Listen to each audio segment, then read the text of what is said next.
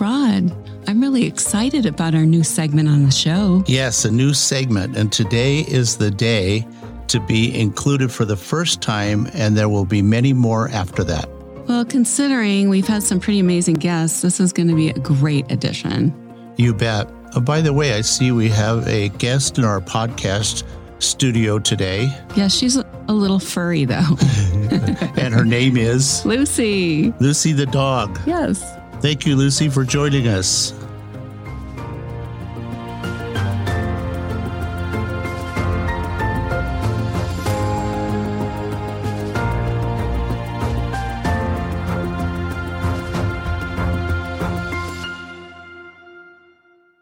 Hi, everyone, and here we are, celebrating what people love to do creatively by giving them a voice. I'm Rod Jones. And I'm Angie Jones. Welcome to the Thought Row Show. We invite you to subscribe wherever you listen and check us out on ThoughtRowPodcast.com. There you can also listen to episodes so you don't have to go somewhere else, and it's right on our website. Yes. Mm-hmm. Also, we would love to hear from you. Don't be shy. You can always reach us through the website's contact page and let us know your thoughts. Yes, that's why our show is called Thought Row Podcast, because we would love to hear your thoughts. Well, before I ask you to share your quote, yes, let's introduce our new segment, and it's called What Are They Up To Now? Yes, I'm pretty excited about that. So what exciting. Are they up to now? And I'll tell you what it's about, everybody. Each week, we're going to find one of our previous guests and let you know what they've been up to since they've been on the podcast. And today, we're going to start with Madison Marie McIntosh, a soprano, mezzo-soprano, opera singer. Angie, tell us what she's been up to since we last chatted with her. Well, our past guest, Madison Marie McIntosh, will be performing the role of Ruggiero in Alcina's Revamped with Alter Ego Chamber Opera. It's a company that creates performances in new ways that are relatable, raw, experimental, and intimate in order to connect with new audiences, and it changes the ways in which opera can be experienced. This modernized version of Handel's Alcina and English language libretto by Alize Francesca Rosnioy, and I hope I'm saying her name correctly. I think you did a pretty good job. That's a tough one. Okay, I hope so. It will be presented as part of the Philadelphia Fringe Festival on September 24th and 26th at the Adrian Theater. Later this season, Madison will sing the title role of Rossini's Cinderella with Fargo Moorhead Opera. Oh, wonderful. Yeah. And if you can, don't miss these performances. If you're anywhere near where you can see these performances, by all means, you should. And I have to say, Madison definitely lives a creative life. Yes, she does. And so what else is Madison up to? Yes. Not only does she have that going on, but she is also beginning a musical collaboration with Gray Team. And that is a Florida-based nonprofit that strives to eliminate PTSD-related veteran suicides. It's called Voices of Valiant, and they will select composers to set poems written by veterans. Madison recently premiered the first song of VOV, and its name is It's Only When I Close My Eyes by poet William J. Toll and composer and pianist Gary Coda in a concert at Gray Team. Veterans and composers who are interested in finding out more information can visit voicesofthevaliant.org. Madison is definitely living creatively. Yes, she is. I have a lot of respect for her. And as a veteran myself, I really appreciate how she's working with Voices of the Valiant. Yes. And congratulations to her on her role as Cinderella. Yes. That'll be so much fun for her, I know. Okay, so now let's hear your quote, Angie. Okay, so my quote this episode is, "Nothing can make our life or the lives of others more beautiful than perpetual kindness." And that quote is by Leo Tolstoy. It's interesting to me how many of the people that we've interviewed on our show are perpetuating Perpetually perpetuating kindness. Perpetually perpetuating kindness. Yes, they are. They're always giving, and I think that's why they receive so much in return. Well, I know they certainly have been kind to us on our show by making themselves available to be interviewed, and they've been very supportive. So we greatly appreciate that. Right on, right on. Well, now it's going to be your turn, Rod. We're ready for Rod's motivational moments. Well, I don't know how I guess this is motivational. Uh-huh. When you wake up in the morning to start our day, your day, our day, you generally set the stage for how it's going to be. You may want to adjust your attitude accordingly. Boy, isn't that the truth?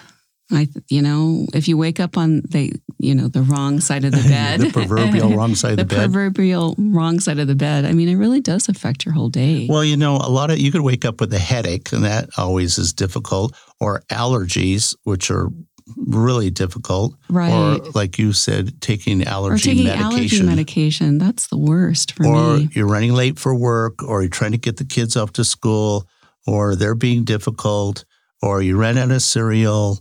You have to go to your hamper to pull out something you should have washed a week earlier so you have something to wear. Yeah. But, you made a comment also about paying it forward. Oh, when we were talking earlier, that's so true. I think that, if you're paying it forward with kindness, there's just so much out there of kindness to give and receive. And it's like when people are doing the Starbucks line where you're paying for the guy behind you and it keeps on going. I know around our area, people tend to do that a lot. And I know that puts a smile on someone's face, puts them in a good mood, and makes them feel loved.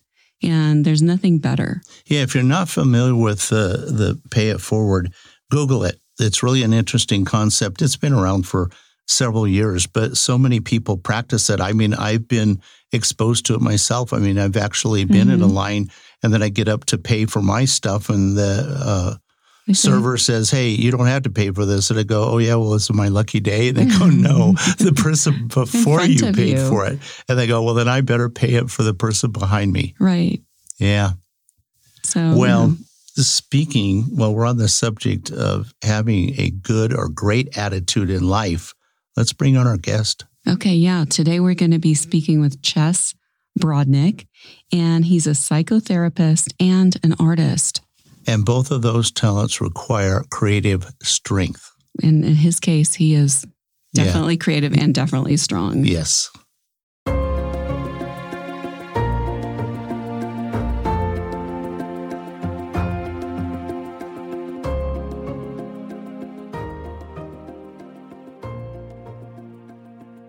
Ches, welcome to the Thought Rope podcast. We know our listeners are going to be really fascinated about your creative background. It's very interesting. Yes. Hi, Ches. It's so good to have you with us today. Well, hello. It's great to be here. I'm really excited about talking about this. It's a subject that I got a great deal of interest in. So let's go. Okay, cool. Well, before we officially get started with the interview, we always ask our guests what they had for breakfast. Now, I realize that we're actually doing this interview in the afternoon, so you have to remember back to morning. Well, that'll be easy because we were on our 16-hour fast today, so I had nothing for breakfast. Oh, are you doing that intermittent fasting? Yeah, we do it 3 days a week. Okay. How does that work for you? Do you find you have energy? Yeah, that's fine. Yeah, it works fine. Oh, cool. Okay. Very curious about that. Well, we're going to start with this. Yeah. You're an artist and a psychotherapist, but before we get into what that actually means and discuss it, tell us a little bit about your background, where you're from, where did you grow up, all the detailed stuff. Well, sure. Right now we live in Toluca Lake, California. It's a suburb of Los Angeles near Hollywood. I grew up for 14 years on the outskirts of Buffalo, New York, in a small working class area, close to a lot of farms in the woods, and lakes and streams, which was great for growing up. Nice. Yeah, sure. Pretty. In those days, there weren't wasn't all this helicopter parenting. We used to just go out, and my parents would see me for lunch, they'd see me for dinner and bedtime, and that was it. I was outside all the rest of the time. Yeah, wasn't that wonderful? I mean, I know Yes. when it was time for dinner, my dad, for whatever reason, had a very powerful whistle, and he would go out and just put his 2 fingers in his mouth, however people do that, and then all the kids in the neighborhood would go, "Oh, it's time for Rod to go home for dinner." And then it must be our dinner time too. So that's great that you got to grow up that way. Yeah. Yeah, definitely. So I had a lot of, fun interests, lots of imaginative stuff. And I think it was, and I'll get into that when you ask me a few other questions, but it had to do with my family background and a place of safety to go to internally, which was pretty crucial for me and crucial later as a therapist and as an artist.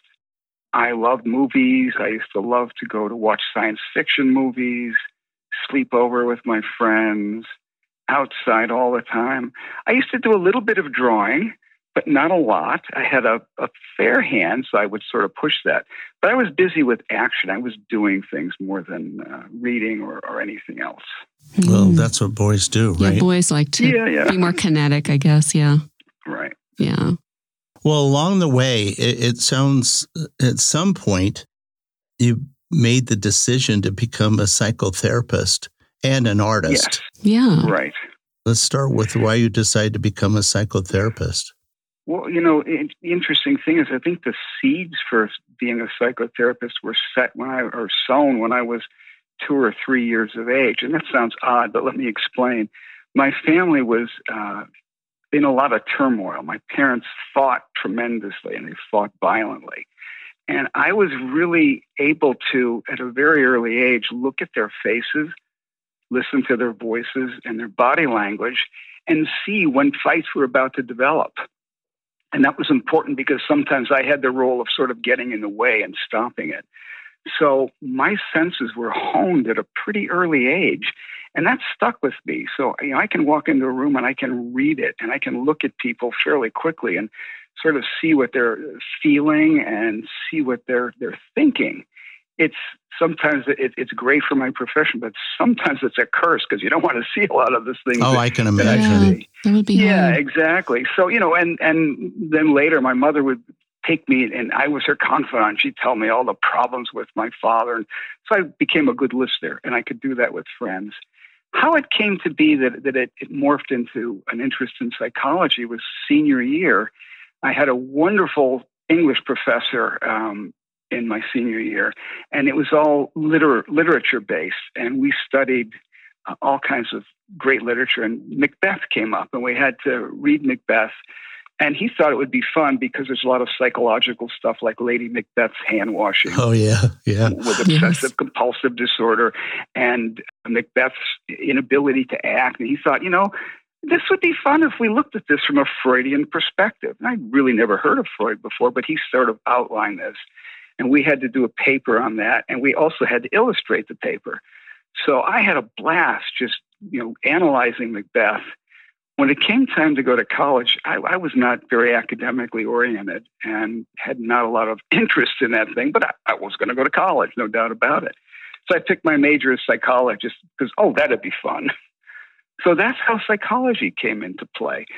As I began to study it, though, I was really sort of intrigued with the more dramatic aspects of it and the more out there, edgy kinds of things. A lot of my activities have always been sort of going to the edge. And there's a place there when you're out in an edge where you have to focus. I mean, you really focus very strongly. And that to me is where sort of creativity comes in and you can hone it there.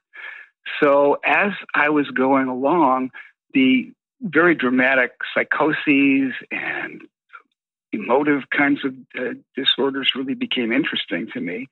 And that's what I began to focus on. And that's what my career is made of, treating people with very severe mental illness. It's an interesting path that you had taken, especially when you consider how you grew up and the relationship that you had with your parents. I think during that period of time, there were a lot of parents out there that did argue a lot. And, and I know it just seemed to be, maybe it's because they weren't both working, they both didn't have jobs, and they weren't dealing with other issues. And then unfortunately, I think the children are the ones that, in your case, you turn it into a positive thing. And unfortunately, and I don't need to tell you this, there's probably been millions of children that have been affected by that they carry those scars with them throughout their life. I suspect some of the patients that you have to deal with probably came from a similar background as yours. Sometimes, yes. And all those things, and you can see that as it was not fun growing up. It was painful. But boy, it really honed a lot of things with me. It allowed me to go deep inside myself and find a place of safety. And fantasy was that place. So while I'm watching all this stuff erupt, I'm going deep into myself to protect myself emotionally from all this stuff. And that's an important thing when you're doing therapy too, because you have to be involved, but you have to have a sort of a pullback. You have to have a sense of detachment so you don't overreact and you don't do things that are dangerous to yourself or the client. Yeah, you need a safe place, right? Yeah, that would a safe be hard. place in your own soul and psyche. Well, yeah, to detach. Absolutely. To detach is tough. Yeah, well, you have to be detached and involved at the same time. And again, all the fun activities that I was interested in growing up had that same quality. Walking out on an edge, having this focus, being in control of your emotions, and acting. I mean, being able to act and do something, it was part and parcel of it. And that, I think, kind of saved me from a lot of difficulties. Well, apparently it was your destiny. Yeah. Yeah, exactly. Really, it was. But before we get into your work as a portrait artist, what kind of people do you treat in your psychotherapy?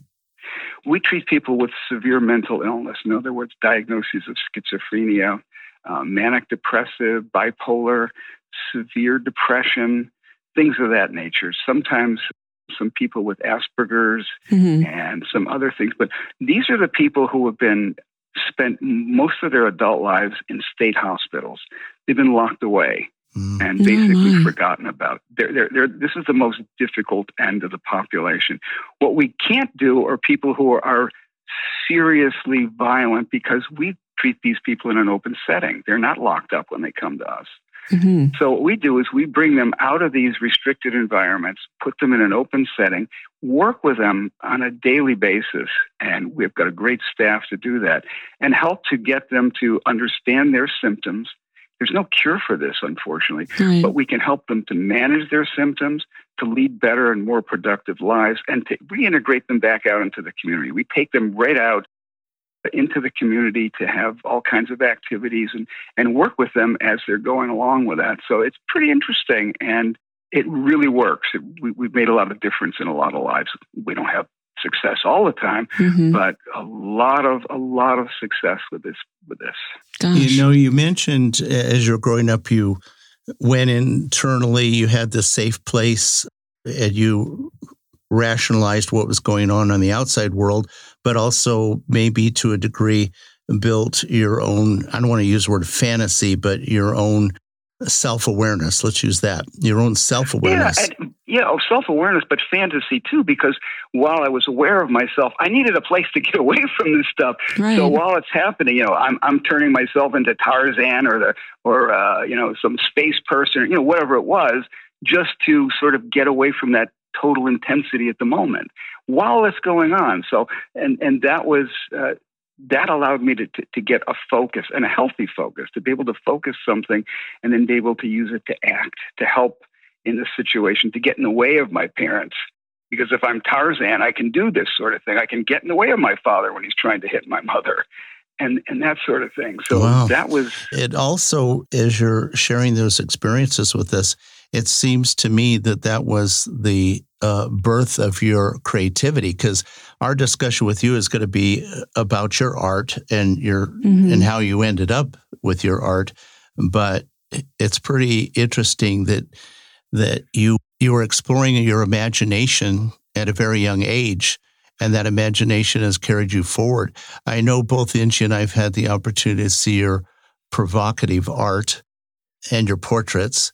And I'd like to know, what do you find so fascinating about painting or drawing people's faces. Now, I have to tell people that we will talk about this later because we want people to see your art. When I first discovered it, I was amazed. It's very intriguing.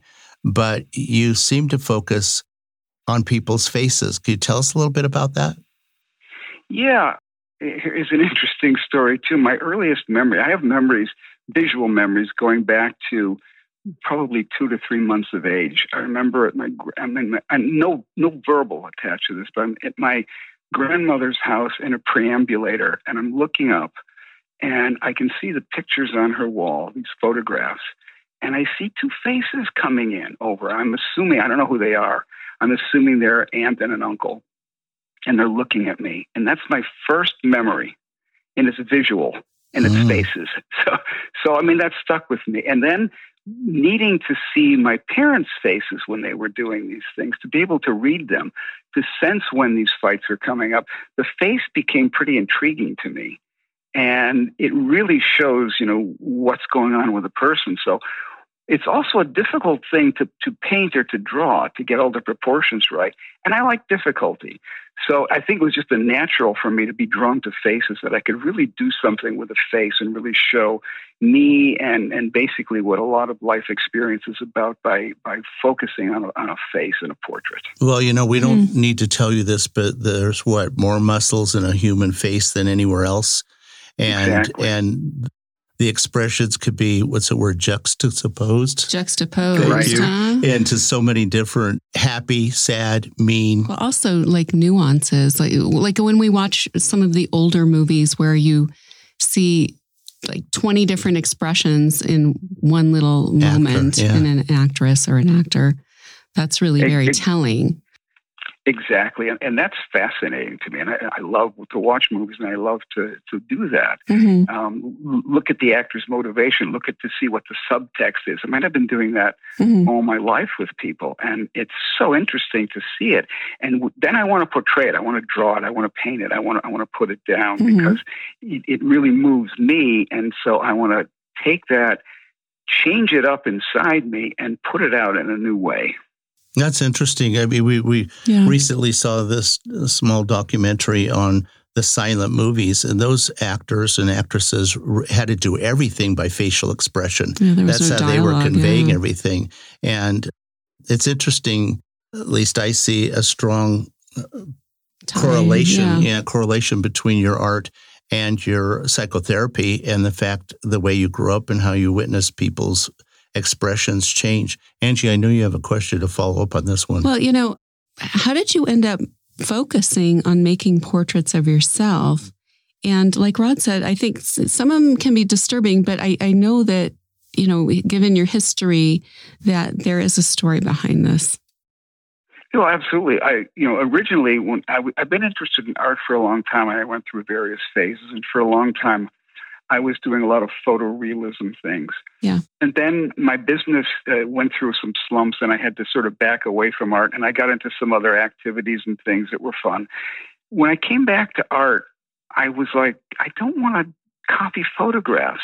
I want to learn to draw and paint from life. And so what I did, and I wasn't terribly skilled at doing that. So what I did was, for 2 years, I sat down in front of a mirror and I did nothing but draw my face, not in any strange way, but with all these different, draw from the side, from up, from down, from many, many different angles and views. And I did that for 2 years until I developed my skills. And one day I thought, okay, I can draw this now. What am I going to do with this? I could paint portraits and stuff, but it wasn't captured me. It wasn't interesting. So I played. I took my drawing pad and I drew my eye and I drew a slash and I drew something else and I go, whoa, what's this? And that was it. I mean, a spark hit me and it was like, okay, there's a mine here that just has a never-ending source to it. So that was it. I mean, sort of a flash of inspiration to make this change after just mundanely drawing my face for 2 years. Well, that is, not very many artists have that kind of commitment, and painting the human face is one of the most difficult things to capture. There have been some incredibly great portrait artists, and there have been portrait artists that have taken the human face and converted it to some of the most bizarre ways. Yeah. Your stuff stands on its own, I have to say. You commented about artists' psychological images and how they emerge in startling ways. Could you share with us your thoughts on that? Well, I think I was talking about myself, but I think other people as well. I think that anytime when I look at somebody's art, they're usually doing a self-portrait, no matter what it is. If it's a landscape or an abstract, they're basically painting themselves. And so when people are doing, you take a look at a Rembrandt, for example, you look at his portraits, he's painting the likeness there, but you can see, if you look at his self-portraits, you can see transposition from his eyes to his subject's eyes. There's that light in both of them. So he's basically painting himself in this likeness of another person, and that's psychological. You're projecting yourself onto this, and you can't help it as an artist. And that to me is really interesting. Is that something that you learned along the way, or is that part of observations? Is that something your own thoughts? Yeah, from your profession? Oh, for me, it's observation. I mean, in my interest in art, I've spent, countless hours in museums, and I have an incredible library of artist books, and so I pore over these images. And I look for these connections because I want to learn, and I want to learn from the best. So I try to not just look at how they've painted, use their brushstrokes, use their eyes, but what they did with their minds to come up with what they did. Try to follow that thought process.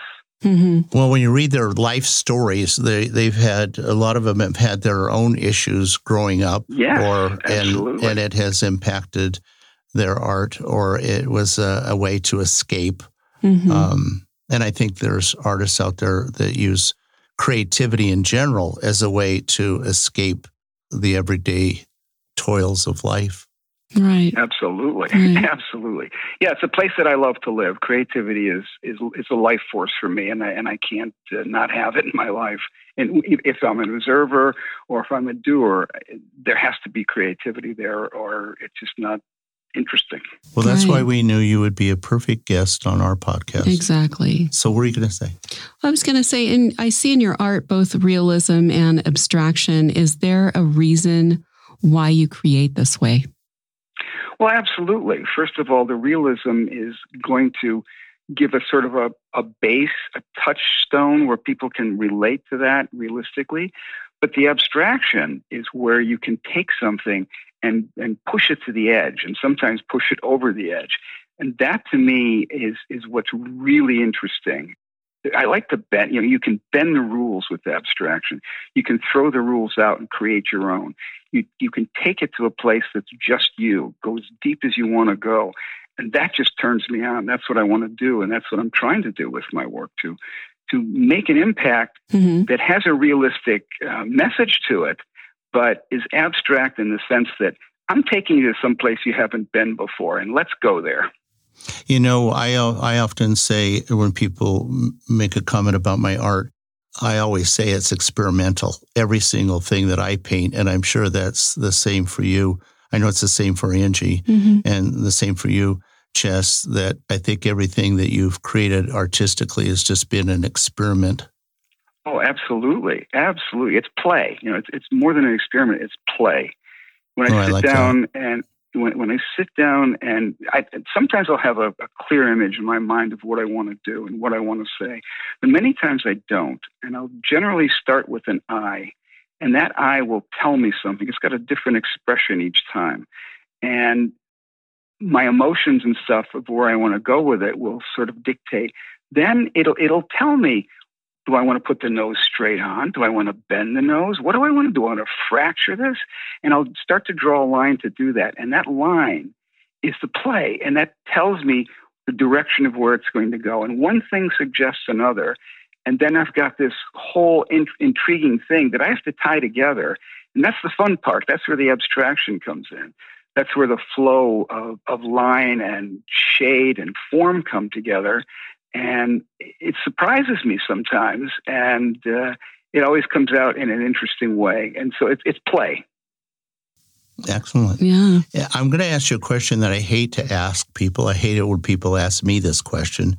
But when we chatted before we did this podcast, we talked about a couple of different artists, and I made a reference to one in particular that to some degree your art is a little bit like this particular artist.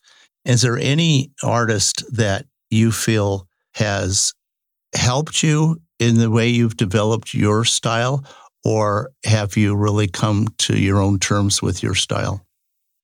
Well, I've come to my own terms, but I've stolen a lot, and I think all artists do that. I mean, I've stolen directly. I was very influenced much by Francis Bacon and Picasso's work, especially his work around the time that he painted Guernica with the juxtapositions of the faces and things of that sort. But every other artist, Vermeer, Rembrandt, Goya, all these people, I steal from. I steal their compositions, and unabashed at saying that, I think. But what happens is it gets mixed into me, and it comes out as me. So you can see the references, and you can see references from Bacon to Picasso. But then Bacon became himself in imitating Picasso originally. And that's kind of what I've done. And I think a lot of artists do that. I don't think you're stealing when you do that, Chess. I think I do. I don't think you are. And I'll tell you why. Because you are making it your unique style. I mean, I've seen people, when you look on Instagram, I'm sure you have too, where they just take it like dictation. They'll just flat out make it exactly like Picasso or exactly like Monet. Yeah. They're pirate. Oh, sure, With you, it's kind of cool because you're taking it and you're getting inspired, and then you make an evolution for your own style. So that's really cool. It's part of art education. It's part of your education. It's so cool. Absolutely. Yeah. These people have inspired me, and then I jump with it, but I have to only jump into myself, and that's where it's, if I wasn't doing it from me, I wouldn't be interested in it, and I'd be bored with it, and I wouldn't do it. So, well, you'd be taking dictation. Yeah. Yeah, exactly. Exactly. Considering your professional life, and we suspect that could be pretty demanding and draining, especially based on some of the things that you've told us, has your art become a form of therapy for yourself? Definitely not. Interestingly so. You'd think it might be, but no. I would immediately say, oh, yes, I escape into my art to unload all of the angst that I deal with during the day. Right. No, even if I didn't have that angst, even if I'm on vacation, sometimes when I'm in the most relaxed is when I want to create the most. So, no, it's not a form of escape. Art and creativity for me is a must. I can't not do it. And it's not an escape.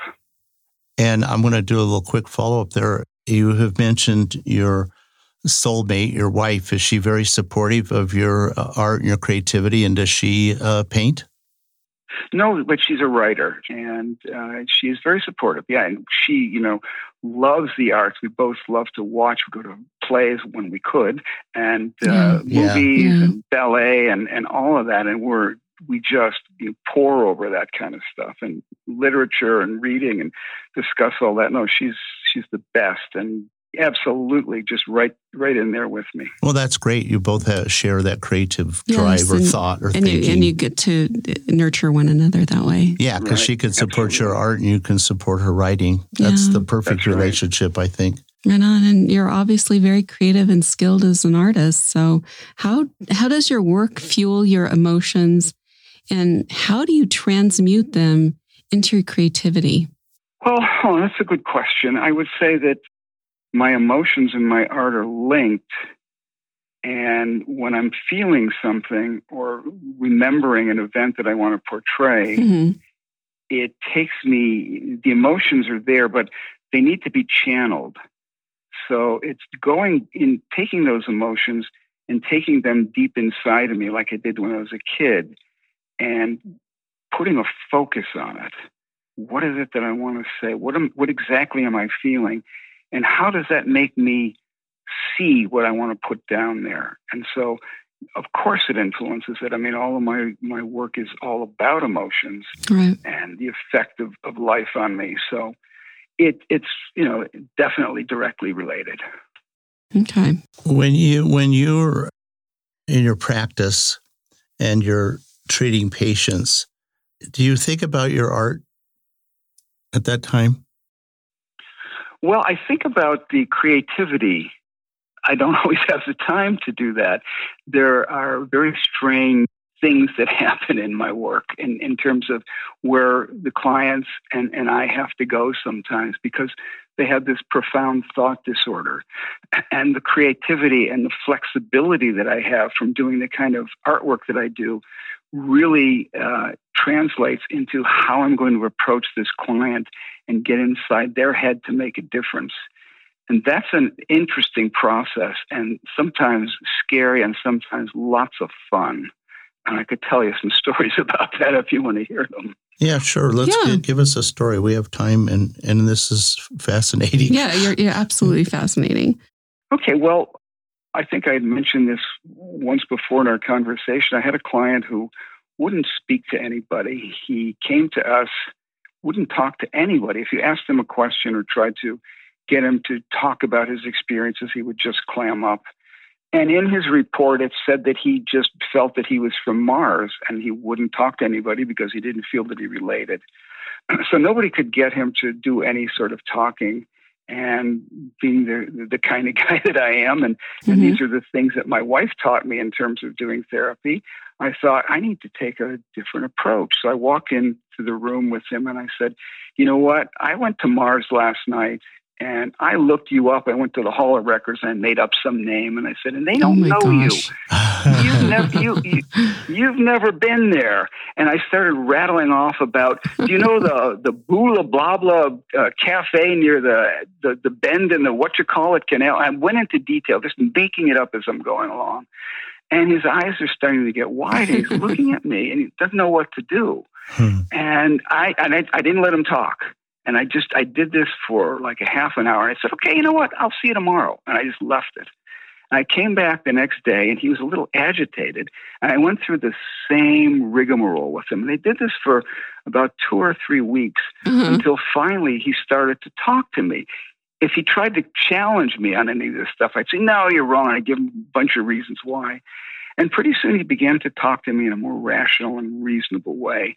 And it turned out, that he felt this real sense of alienation. He grew up with that. It was put down in school. And when the psychosis hit, it magnified all this stuff. Oh, my God. So these are the kinds of things that happen, and you have to be creative to deal with it. There's another client that I have that I draw his portrait. And this was an interesting guy. When he first came to us, he wouldn't let anybody get near to him. He had to be like 6 feet away from him at all times. And he was yelling constantly, 24 hours a day, practically, not sleeping. And it was driving everybody nuts. And he kept yelling that he needed to talk to God. So I walked into his room, and as loud as I could, and in a commanding voice, I said, I'm God. What do you want? And he said, finally. And he started to tell me all of his problems. And I listened. And the next day I came in and I said, I'm God, here I am. What do you want today? I also told him, you have to stop yelling. So he did. So the next day I came in, he said, you know what? He said, you're not God. You're an archangel. Oh. Okay. I'm being demoted, which is good, which is what you want. Sure. Yeah. So we go talk about that. Then pretty soon I'm just an angel. Then I'm the head of the CIA. Then I'm an FBI agent. Then I'm a detective. And then I'm his therapist. And this takes place over a very long period of time. So it's going where he was going. Now, he still holds a lot of these crazy delusions, and it's hard for him to focus. Yeah. And he's got a really strong ego. So I said to him one day, sit down, I'm going to draw you. And it was good practice for me because I was working on just pen and ink sketches, and I don't have a good hand, so this is good training. So I'm drawing him, and I ask him when it's done, because he's all over the place saying these crazy things. And I show him the portrait, and he says, wow. And he's telling me what he's feeling when I'm drawing it. So, okay, this is interesting. So he asked me to do it again. So 300 drawings later, drawing focuses him. When I'm drawing, it focuses and gets him away from all this crazy stuff. Then he can tell me about his day and his actuality and what he's doing. And it's been, pretty impactful for him. So I combined art and therapy. We both got something out of it. I got much better at drawing portraits, and he gets some help and contact. And that's what therapy is all about. It's about making a connection.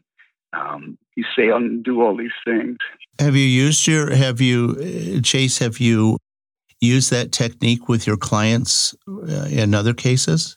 Where you actually drew? Were you actually drawing them and then having them? No. A couple of times they've asked me to do it, but this was a specific thing to help them to focus. Right.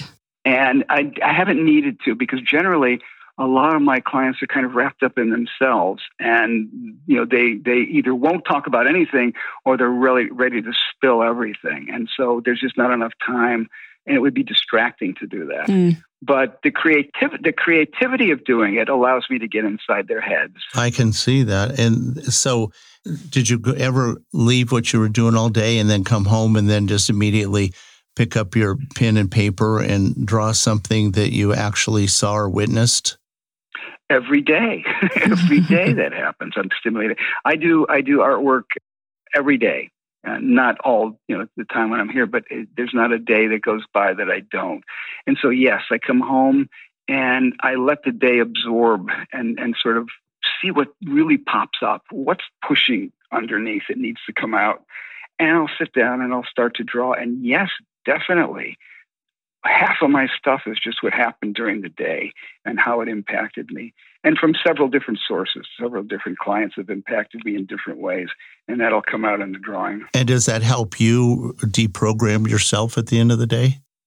No, we've become pretty adept at, once somebody leaves the office, we shut it down. And we're pretty good at that, just shifting gears.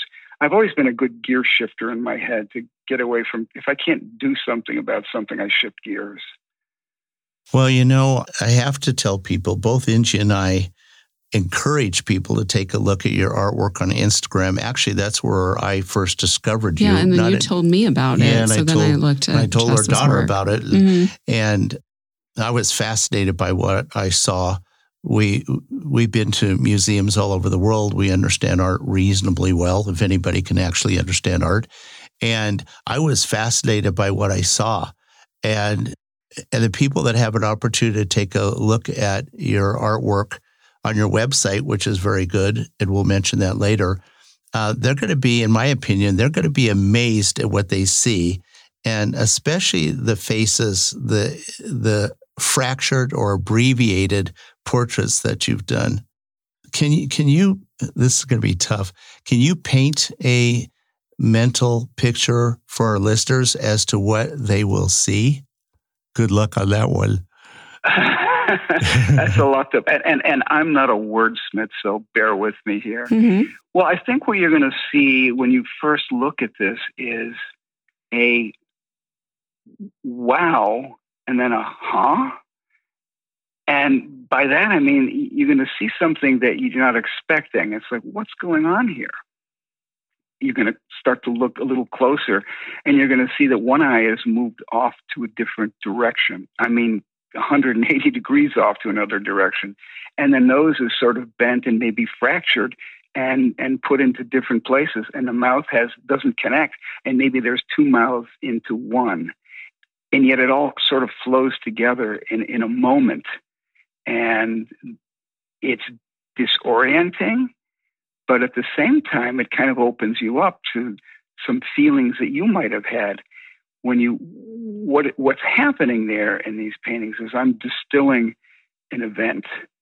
And if you look at events, and especially dramatic events in your life, they don't come at you in a reel. You might see things from different viewpoints and angles and distortions.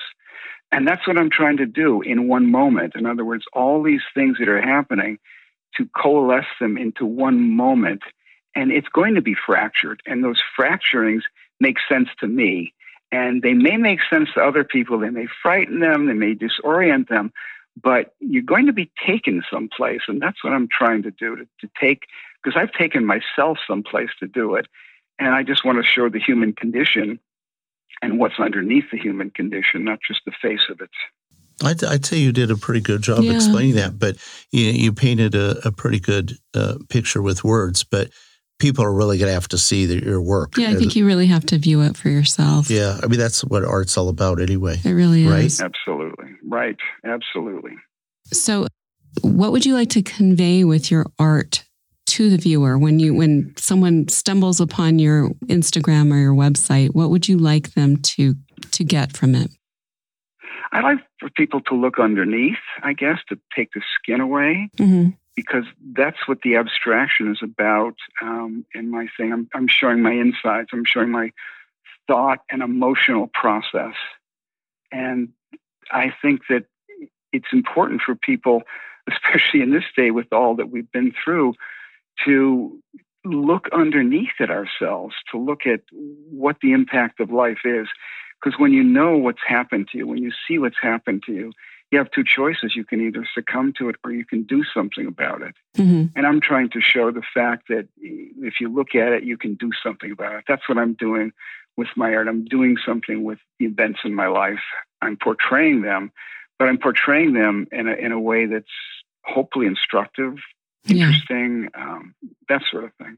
Okay.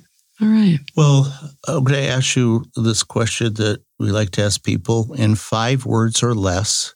What would your advice be to people that want to live or be more creative? Because you certainly are. Yeah. Well, I guess I could do it in 4 words, and that would be yourself and go. And when I mean go, I mean act, do it. Be yourself and put it out there. Very good. That's really good. Yeah, I think too often we psych ourselves out of just starting the process of being creative. And even if you just make a little baby step each day towards something that you want to do creatively, like you obviously have, especially all the time you spent teaching yourself, which I greatly admire that. Yeah, That's been quite that's quite really a good thing. Inspirational, really, because, I think that so many people criticize themselves, and you really can't do that with creativity and with art, because it's really just your expression. That's right. And that's what I mean by go. I mean, you've got a blank paper, blank canvas, blank anything, and it's up to you to make something of it. And that's what creativity is. Creativity is action. It's not passive.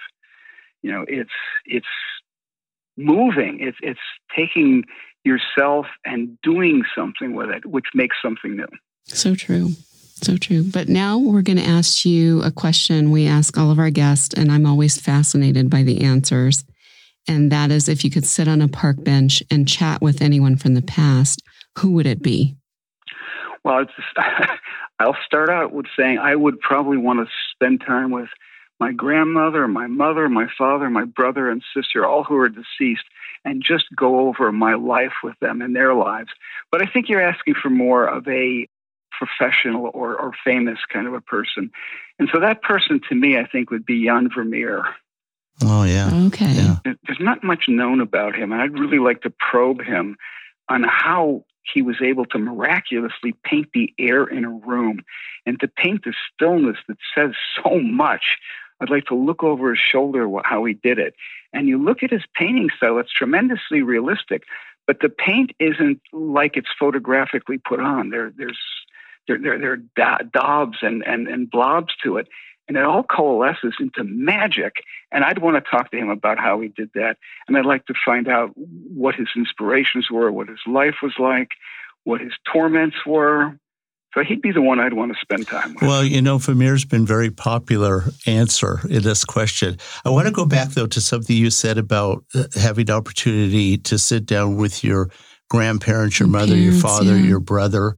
What do you think, if you showed them your art and your creativity, what do you think their impression would be? Would they be proud? Would they be curious? Would they go, "We can't believe you do this"? What do you think they would think? Oh, yeah, they would definitely be proud. They were, my house was in a crazy turmoil. They were tremendously supportive of me. So I had that. Yes, they probably wouldn't understand it. My father wouldn't understand it at all, but he'd be amazed by it, and he'd be probably asking me questions like, what's the matter with you? but in a funny way. He had a good sense of humor. Yeah. My mother would be tremendously supportive. My brother would love what I did, and my sister would as well. So yeah, they would get me. They might not get the art, but they would get me doing it. Oh, that's great. That's a great answer. That's an excellent answer. Really? And I'm so happy that would be the case. Yeah.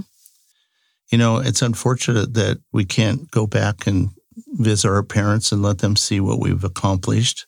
And I think we all like to think that they're going to be proud of us. I know mine would be, and I'm sure yours would be extremely proud of what you're doing. You're not only very talented as an artist, but you're helping mankind. You're helping people. Yeah, definitely. And that's should be very rewarding.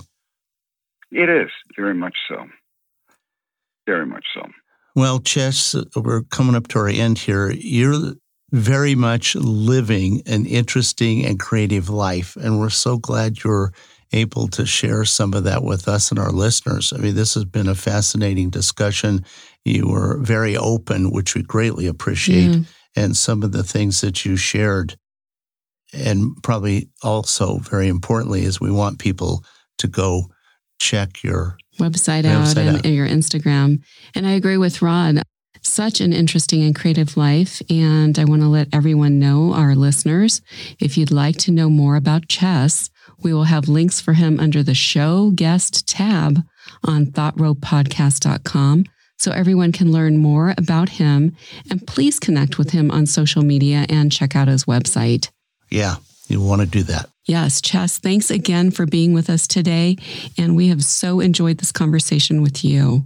Well, thank you. I mean, it was an absolute pleasure. I wish we had, 4 or 5 more hours because there's a lot of stuff we could really get into, which would be loads of fun. I mean, this is a tremendous experience for me, and you guys are doing a great job with this, and it's so interesting. I love your focus on creativity because it's sort of the root of things, and you guys are getting to the point of what creativity is about. Not that many people talk about it in that way, so this has been exciting. Well, Thank you much. You're very kind, yes, and as we always kind. like to say, you'll be back. Oh, anytime. Anytime. Okay, great. Thank you, Jess. I'm really glad you tuned in today. We hope you enjoyed the thoughts and ideas we shared with you. We post a new podcast every week, so remember to subscribe wherever you listen to podcasts so you don't miss an episode. So it's bye for now from my husband Rod and I, wishing everyone a great day.